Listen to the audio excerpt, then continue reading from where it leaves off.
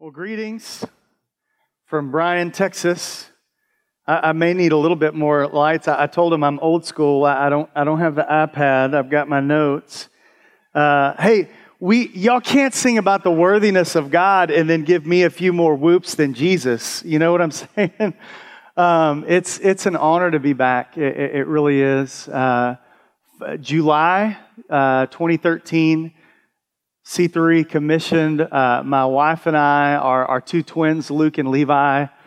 Titus at the time, I think Titus must have been 2, 1.5 or 2. I think he had just turned 2, and we headed off to Bryan, Texas, started with a little house church of just about 15 people. And then February of 2014, we launched in downtown Bryan. And then almost 4 years ago, we moved out to West MLK and planted out on West MLK, just outside of downtown Bryan. And so, listen, y'all are. I'm used to a little bit of feedback. Are y'all with me this morning? Okay, there we go. All right. And so, I mean, don't get sassy, but. Y'all can. This can be responsive. Y'all can talk back, and I may even have you talking to your neighbor a little bit this morning. That's just how we're going to roll. That's in my comfort zone. So let me pray, and then we're gonna jump into Luke chapter 5 this morning. Father, we come before you, and God, I just thank you so much just for the opportunity to be here. And God, as we open up your word, God, a prayer that I prayed so often, Lord, get me out of the way.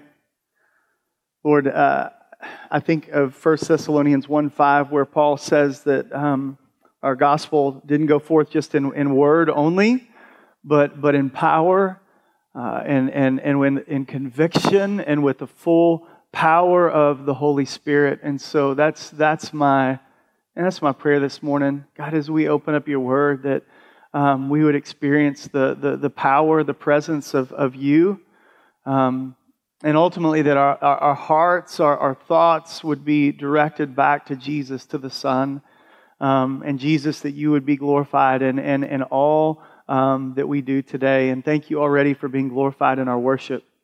We love you. We give this time to you. In Jesus' name, amen. If you got Luke chapter 5, and I'm going to try to find a little angle of light here. Verse 17 of Luke chapter 5 says this: On one of those days, as he was teaching, Pharisees and teachers of the law were sitting there, who had come from every village of Galilee and Judea and from Jerusalem. And the power of the Lord was with him to heal. And behold, some men were bringing on a bed a man who was paralyzed, and they were seeking to bring him in and lay him before Jesus. But finding no way to bring him in because of the crowd, they went up on the roof and let him down with his bed through the tiles into the midst before Jesus.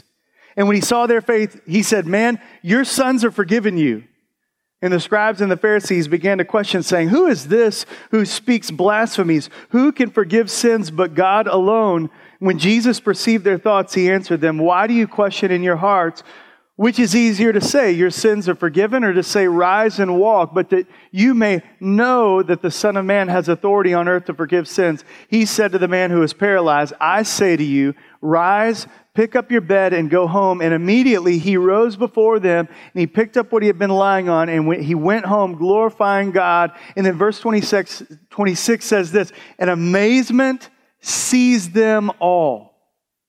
Amazement seized them all. They glorified God, and they were filled with awe, saying, "We have seen extraordinary things today." January 1st, our family, we had the opportunity. So our family has grown. We left C3 with 3 boys. We added a 4th, and then we got the baby girl in October of 17. And so January 1st, we made a little road trip down to Angleton, Texas. And we headed down. So my wife's parents, the in-laws, are both judges in Brazoria County. So they were being sworn in on the 1st. And so we made the trek down. And I want y'all to imagine this scene. Packed out courtroom in Brazoria County. Actually, it was a really cool scene. Judges were retiring. New judges were being elected to their first term. Families were there in support. Luke, Levi, Titus, and Ben all got to hold the Bible that Grandma and Grandpa were being sworn in on. But there was one problem. Mark and Terry, Steph's parents, they were the first of the judges to go. And then our crew had to sit in absolute silence for an hour. And so Ruthie, so we're waiting while everybody else is getting sworn in. Judges are getting up, giving speeches. It's a very grand event. Ruthie started getting fussy and restless. And so I wanted to take one for the team and just be a sacrificial servant for my wife. So I took her out into a side hallway, leaving Steph with Luke, Levi, Titus, and Benjamin. And within 15 minutes, our crew absolutely melted. I think Titus punched Levi. It wasn't funny then. And then Levi elbows Titus, and then Titus just melts down at a 9.2 volume level in front of 300 people. And so my wife, who we just, paraded up in front of everybody, and the kids' hands are on the Bibles. And so then she has to carry the 7-year-old out, screaming and fussing because of the elbow. And she brings him out, and as I'm talking to Titus, and I finally, I'm explaining to him that 7-year-olds don't melt down like this, and I get him off to a side hallway. He finally calms down, and after about 5 minutes, he looks over and explains that he is absolutely dying of boredom. And while I want you to understand, while others sat in that courtroom and took it all in, right? An 80-year-old building and just the significance of the moment, judges retiring, judges giving speeches, 4-year terms being inaugurated, this very big ceremonial deal, and our boys are bored out of their minds. No sense of the significance of the moment, definitely not wowed by the moment or the accomplishment of their grandpa and grandma. I'm describing a courtroom scene from last month, but can I be honest with you? I could also be describing a lot of churches. Y'all with me this morning? If you're with me, say amen. Bunch of spiritual children sitting around, bored out of their minds for an hour. Some of them fighting, very few with any sense of the awe or wonder of the God who has called them out, brought them together, commissioned them to reach the nations for His glory. And this shouldn't be. Exodus 15:11 says this, "Who is like you, O Lord, among the gods? Who is like you, majestic in holiness, awesome in glorious deeds, doing wonder?" Deuteronomy 10:21 says, "He is your praise. He is your God who has done for you these great and terrifying things that your eyes have seen." And then if you fast forward all the way to the end of the scriptures, Revelation 15:4, "Who will not fear you, O Lord, and glorify your name? For you alone are holy. All nations will come to you and worship you in your righteous acts, for your righteous acts have been revealed." And so I would just kind of bring it full circle as we dive into the text this morning. What about you? Have you lost your awe of God? Have you lost a sense of the wonder of who He is and what He's accomplished? A sense of His great love for you and His love for the world around you. I believe, church, that God is calling us. He's calling His church to recapture that all. This is the vision of Restoration Church Bryan for 2019. Is the church, whether we're walking through conflict and hard seasons, or whether it's really good, both of those scenarios can draw us away from just a simple wonder in awe and amazement of who God is. So what about you? See, our boredom so many times, I think, just it stems from giving ourselves over to just empty stimulation and empty idols that don't satisfy. But God's calling us out of the same old. He's calling us to recapture that awe. And I think as we dive into Luke 5, I think there's a lesson to learn that we can recapture the awe of God. And we need some reminders from Luke 5 if we're going to press in to God through Jesus well. And so as we pick it up, Mark 2 tells us, we don't learn this from Luke 5. Mark 2 tells us that this scene actually took place in Capernaum. And ultimately, the Luke 5 account, it's interesting. Everything is building up to verse 26. Everything is building up to that pivotal moment where, you've got antagonists, you've got just the crowd, you've got the dude who's been healed, you've got some disciples, and they all of them experience this awe and amazement as Jesus shows up and shows out in power. And so the first thing that I want to say this morning is expectancy and awe are close companions. I want you to look at your neighbor and say, expectancy. Look at your other neighbor and say, awe. There you go. If you didn't have another neighbor, you can just look off to the side. That's fine. Expectancy and awe are close companions. Look at, as you look at verse 17 through 19, right? It says, and I'll pick it up in 18. Behold, some men were bringing on a bed a man who was paralyzed. They were seeking to bring him in and lay him before Jesus, finding no way to bring him in. Because of the crowd, they went up on the roof and let him down with his bed through the tiles in the midst before Jesus. See, in our building, we're in this old refurbished elementary, and some of our members, they told me that I missed a golden opportunity when I preached this at Restoration, because we've had so much roof damage from rain that there's been all these leaks and there's these ceiling tiles already missing in our building. I could have used that moment to point up and just say, we're ready. We're already ready for it. But this ceiling's looking a little more solid. But it says the men, they were seeking to bring him in. And you say, well, what was the object of their search? Jesus was. Jesus was the object of their search. But in verse 19, they encounter this roadblock. The crowd is so dense that they can't even get a foot in the door. And how easy would it have been at that point to say, well, we tried. I guess it's just not meant for Bob to be healed today. I guess we'll just pack it up. No, they had come that day fully expecting to experience the power of God.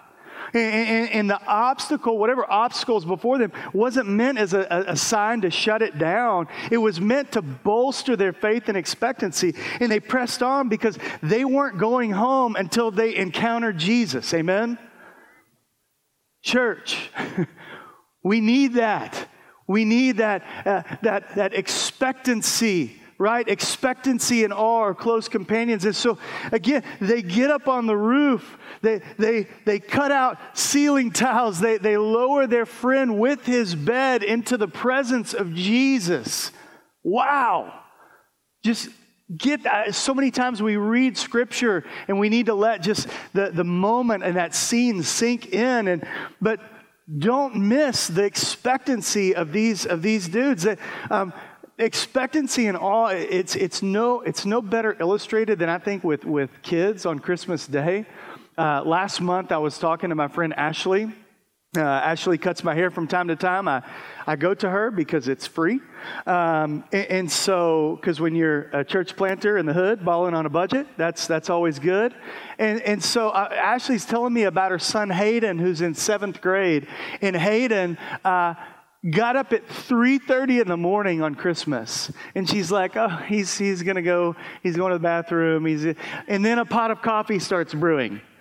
And then he wakes up mom and is like, hey, it's Christmas, let's do this. And I thought, oh gosh, that's crazy. And then I realized that was my kids on Christmas Day too. Under great threat of, we were waiting on the grandparents to get in. We had to barricade them in their room so they wouldn't leave. But here's the thing. It was because the anticipation is killing them. And all of that expectancy overflows into awe and wonder as they get to dig into their gifts on Christmas Day. Church, we need an expectancy that overflows into awe. Amen? Man, we need to get up on the roof and remove some ceiling tiles type of expectancy. And be sure to arm your expectancy with diligent perseverance. Just like these guys did that day, because without consistent pursuit of God, I think that's where we just kind of get in this crazy cycle of spiritual highs and lows, but we never really fully grasp a sense of awe and the wonder of God. And here in Luke 5, make no mistake, y'all, all was coming. Like Jesus was about to show up. He was about to show out. A miracle was about to go down. But on the front end of all of it was this faith-driven, persevering, crazy expectancy that meeting with Jesus was worth fighting for. That meeting with Jesus was worth pressing through obstacles. And just as a total side note, make sure you've got some friends in your life like this. Amen? Like, make sure you got some friends in your corner who are so passionate about your healing and your getting in the presence of Jesus that they'll do whatever it takes for you. Second thing this morning is this. Awe and self-righteousness don't mix. Awe and self-righteousness don't mix. Find your trusty neighbor and say, awe, self-righteousness, don't mix. All right, man. Y'all might need some more coffee. But look at the response. Look at verses 20 through 23. Look at the response of the self-righteous Pharisees. When he saw their faith, he said, "Man, your sins are forgiven you." The scribes and the Pharisees began to question, saying, "Who is this who speaks blasphemies? Who can forgive sins but God alone?" When Jesus perceived their thoughts, he answered them, "Why do you question in your hearts? Which is easier to say, 'Your sins are forgiven you,' or to say, 'Rise and walk'?" And so the Pharisees, they're crying foul. They're crying out blasphemy. Who can forgive sins but God alone? Ding, ding, ding. Like, I think you might be onto something, Pharisees. I think you might have just hit the nail on the head. Could it be that God is standing right in front of you, but you're so blinded by your own pride, you're so blinded by your own self-sufficiency and self-righteousness that you can't see perfect righteousness when it's right in front of you? That was the problem. See, the Pharisees saw themselves as church, they saw themselves as the gatekeepers of righteousness. They had so saddled the people with the law, the burden of the law, that they even added extra laws for good measure. But in so doing, they completely neglected the heart of the law, which was to love God and to love others. And they also neglected their own hearts in the process that were far from God. And so all of it led to them completely missing it that day. They completely missed it. That's why when the miracle went down, they weren't awed. When the miracle went down, they weren't amazed. They weren't left in wonder. They weren't left with any sense of those things. They were wondering how to get rid of this troublemaker. He was stealing their glory. He was stealing their power and their control. You ever tried to get bread to rise without yeast? Like, that's kind of like the essential ingredient, you know? There's been a couple times where, I'm not going to name names, but it's been left out in the Brooks household in some bread baking endeavors. And it's a funny sight, bread that falls flat. Church, what's not funny is worship that falls flat. But it happens. And it's because we're expecting our awe and our wonder of God to rise without the essential ingredients of brokenness and humility. Throw out a little bit of application. Church, could it be that there's so little awe in the church today because we're a lot more like the Pharisees than we'd like to admit? We're so busy. We get so busy comparing ourselves with others. Half the time, we've kind of got our own made-up rules and expectations for the church. And it hasn't led us to love God more or to love others more. It's only fostered more self-righteousness and pride. So often, we're left asking, man, where is this sense of awe and wonder of who God is and what He's done?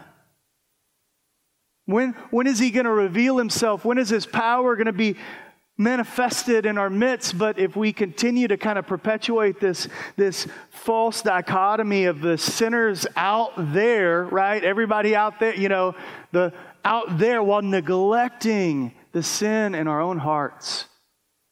Neglecting the sin in our own hearts. Listen, we're never going to come to grips with our own depravity, our own brokenness.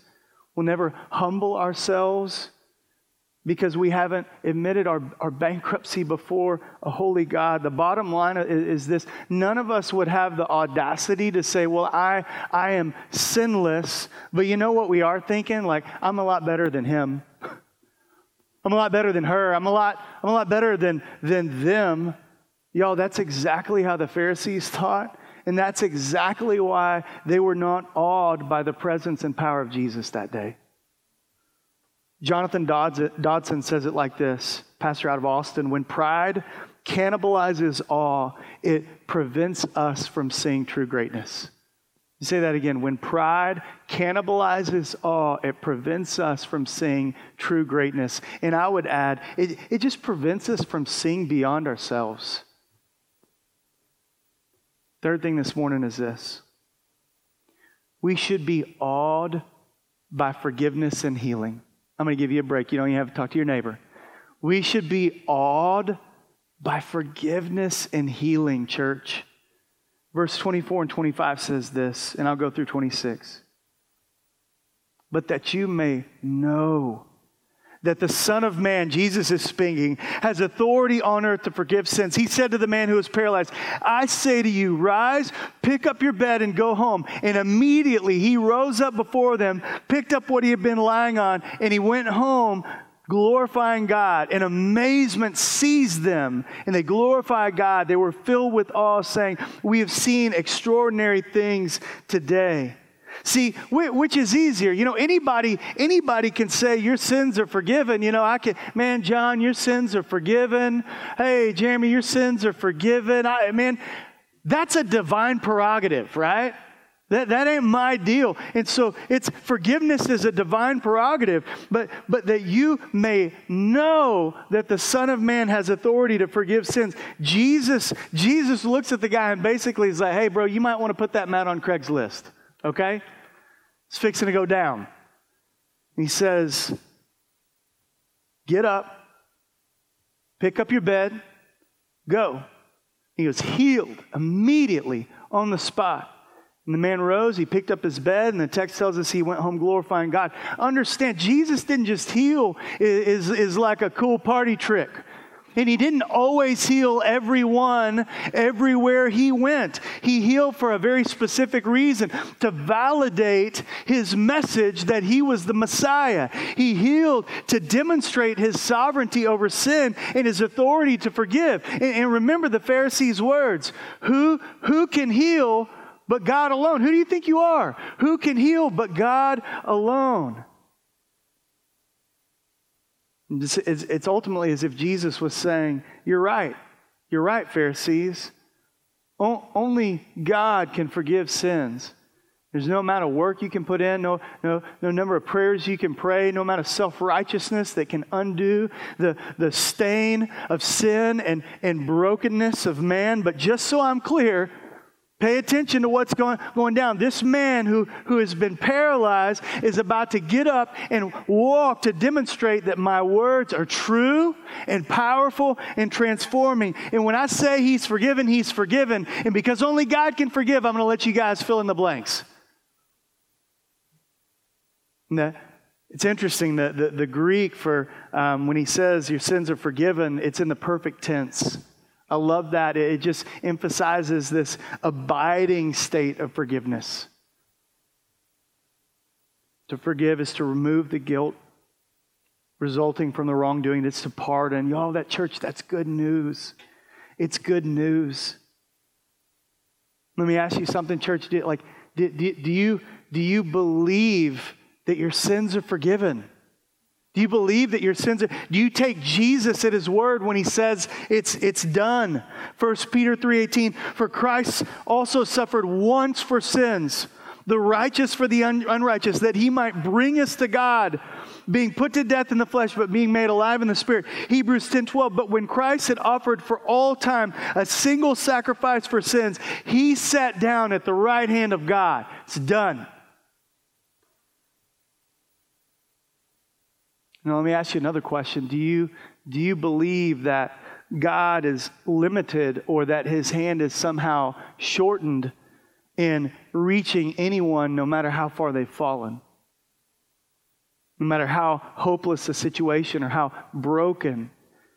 Do you rejoice? Church, listen to me. Do you rejoice when you see others receiving and responding to the grace of God and Jesus?